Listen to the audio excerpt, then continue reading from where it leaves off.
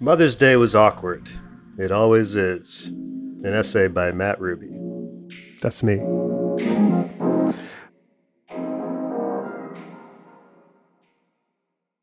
So, what are you doing for Mother's Day? Oh, actually, my mom's dead. Oh, I'm so sorry. Yeah, it's okay. I have that conversation frequently. One odd thing about having parents who passed away at a relatively young age is how much you become a downer for the rest of your life when other people bring up parents as a topic. Not only is living through the loss itself a bummer, it also takes on this weirdly exponential awkwardness factor. You're constantly forced to explain it in a way that puts other people at ease in order to get jackknife conversations out of a sadness ditch. Both my parents have been dead for years, so it's nothing new to me. But whenever another person first hears about it, it's breaking news that must be handled gracefully. And they give you this head tilted to the side, compassion filled.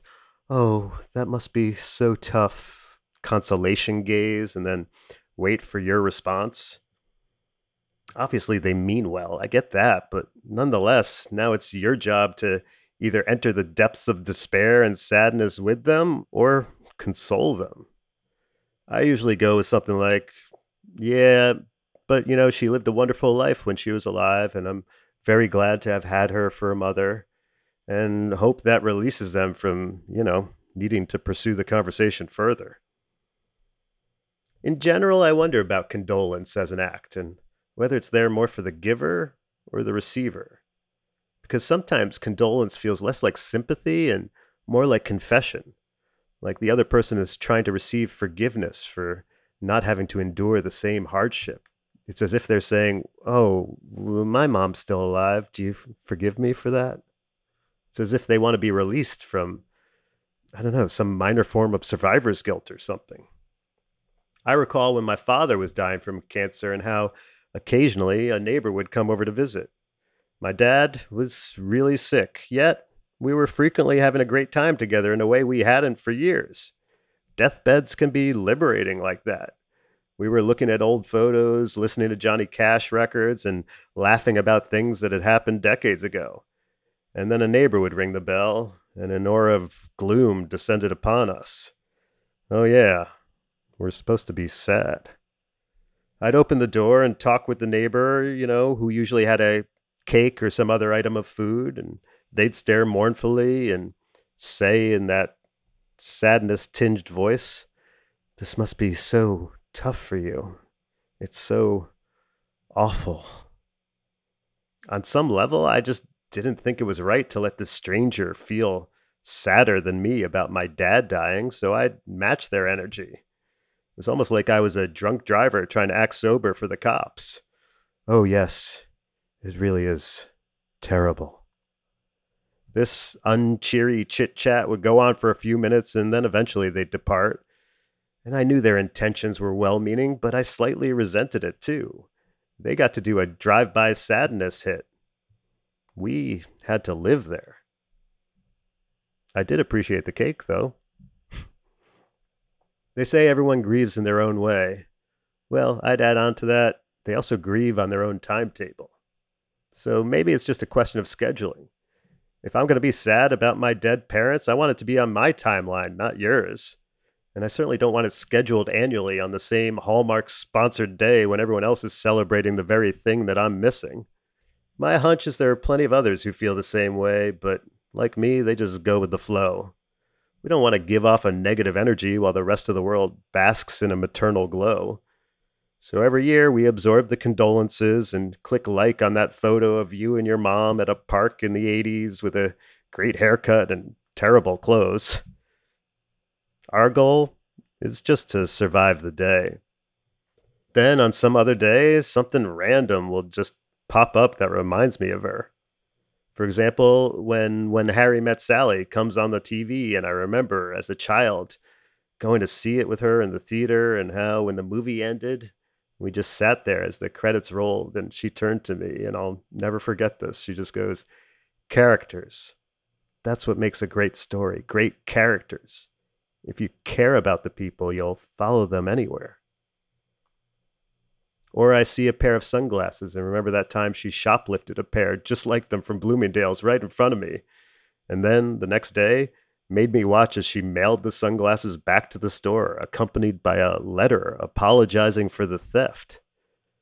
Huh, that sure was strange. Or the day I was going through some papers she left behind and I found a crinkled typewritten note with the title Towards Oneness.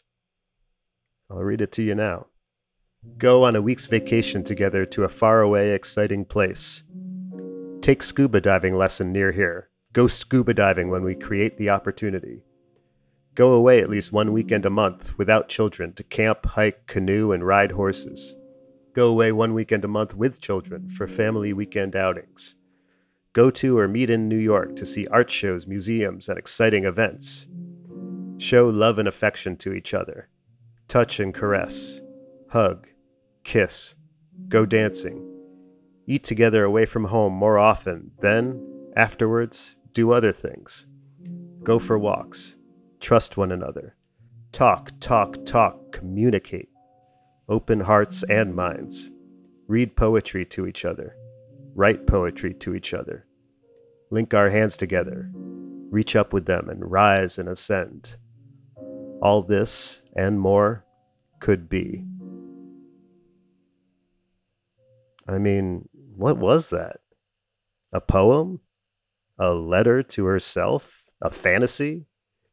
I've shown it to others before, and they marvel at the beauty of the prose. But I think, canoe? I never saw you canoe. Did you ever even set foot in a canoe? They want to talk about the words she wrote, but I go somewhere else. I just want to stare at the creases she made and the coffee stains she left on that piece of paper. I just want to touch something she used to touch.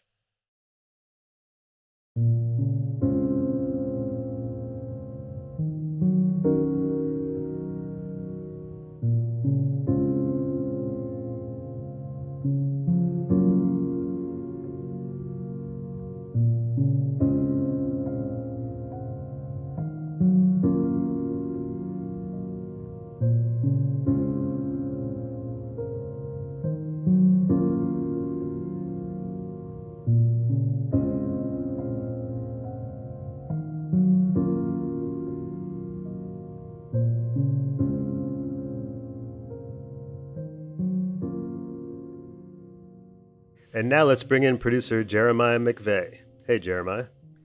Hey, Matt. So thanks for sharing that with us. I guess I want to ask you regarding Mother's Day. Obviously, it's a very different holiday for you. There's a before and there's an after. Did you have good experiences on Mother's Day before your mother passed away? Or was it just a Hallmark holiday then, too? Yeah, nothing particularly that stands out as being like, oh, yeah, Mother's Day was really important to my mom or to our family in general. Yeah, it seemed, I mean, I would always, write her a card or give her a call or, Mm-hmm. if we were together, try to do something, but it never held special import to me. And I also want to like explain, like, I don't think like I'm super special in this way. Probably the majority of people in the world have dead mothers. So Right. like on some level, it's almost like a youth centered notion that I'm the outlier here versus, uh, people who have both their parents still alive. But yeah, I guess, we're in our age range, it is unusual. I mean, I guess we're talking explicitly about Mother's Day, but as you state pretty clearly, you lost both parents pretty young. So was there any difference in the way Mother's Day hit versus Father's Day?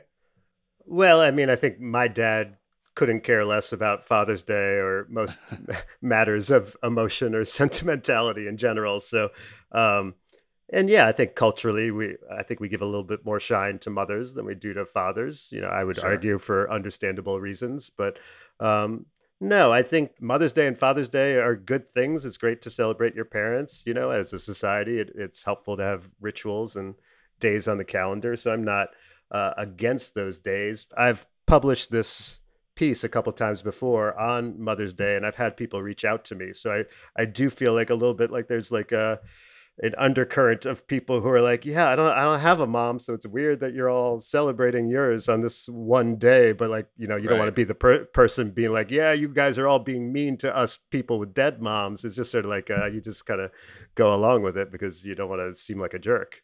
Yeah, I mean, it kind of sounds like, honestly, you're saying that they took on more significance. I'm not saying better or worse significance, but just significance once your parents passed away, because then it's a notice of an absence, because you see other people in the world celebrating, and you're like, oh well, that's not a thing I'm doing. And it's not like you're saying, well, I'm not doing that, I'm so sad and I'm so upset about it, but it's noticing it.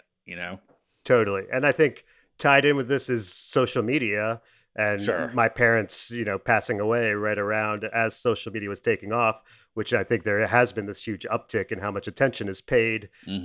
in an outward manner on Mother's Day and Father's Day via, it's a great time to do your throwback posts of you and your mom or dad, when you were a little kid, and everyone chimes in with like, look at that outfit, and then, oh, your dad was hot, or that kind of stuff, and so I think those holidays, or Hallmark days, whatever we call days like that, have sort of grown in how much we consider them as a society, because there is this sharing aspect to it of people. It's our favorite thing to do on social media is to uh, perform some act of ego and narcissism and look at me and give me all these likes while pretending to be selfless and celebrating someone else. It's sort of like the perfect holiday for social media. Right. Yeah, and I think you're right. They have, not that you were necessarily saying this, but it's making me think this. They have transitioned from being Hallmark holidays to social media holidays, or I mean, I guess they're hybrids, but it makes me realize that now there are actually purely social media holidays. I'd never heard of Siblings Day Yeah. before, and now it's a thing that pops up once a year, and I'm like, is this even the same time it was last year? I can't remember because it's not a real thing. Yeah. It's nice to honor your siblings and celebrate them, like just as it is to celebrate your parents, but I don't remember ever hearing about it before social media. Did you? No, everyone needs their own day now. But I do think it's an interesting point how I don't know that's entirely a social media holiday, Mother's Day or Father's Day, but it certainly has been like a performance enhancing drug where Yes. whatever it used to be, it's definitely like grown and become much stronger and virulent in our society.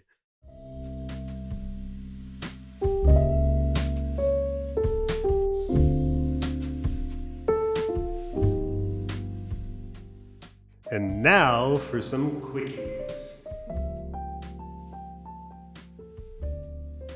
Comedy is the most beautiful way to complain. I think that's why Jews are so good at it. We're used to turning the carbon dioxide of persecution into the oxygen of laughter. It's why we talk so much about the tree of life. We're constantly doing trauma photosynthesis.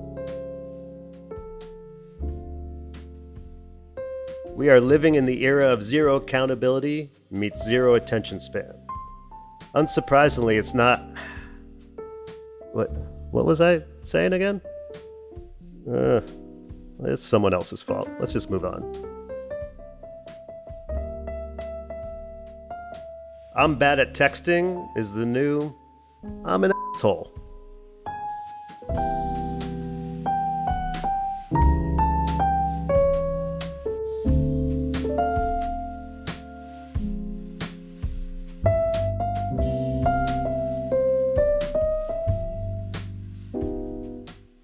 You can subscribe to or follow this show just about anywhere you listen to podcasts. If you have a moment, please rate and review the show on Apple Podcasts, Spotify, Good Pods, or anywhere else that allows you to do that. And when I say that, I mean like leave it a good review. I feel like that's obvious, but if you're just going to leave it a bad review, you don't have to. Anyway, it helps others find the show, which I really appreciate. If you want to reach out to me directly, you can email me at mattruby@hey.com. That's mattruby@hey.com. And if you like this podcast, you should subscribe to the Rubes Letter, where what you just heard first appeared. You can find that at mattrubycomedy.com/subscribe. And while you're at mattrubycomedy.com, you can also find links to my Instagram, Twitter, YouTube, and TikTok, where I post clips of my stand-up and other stuff too. Thanks so much for listening. I appreciate it.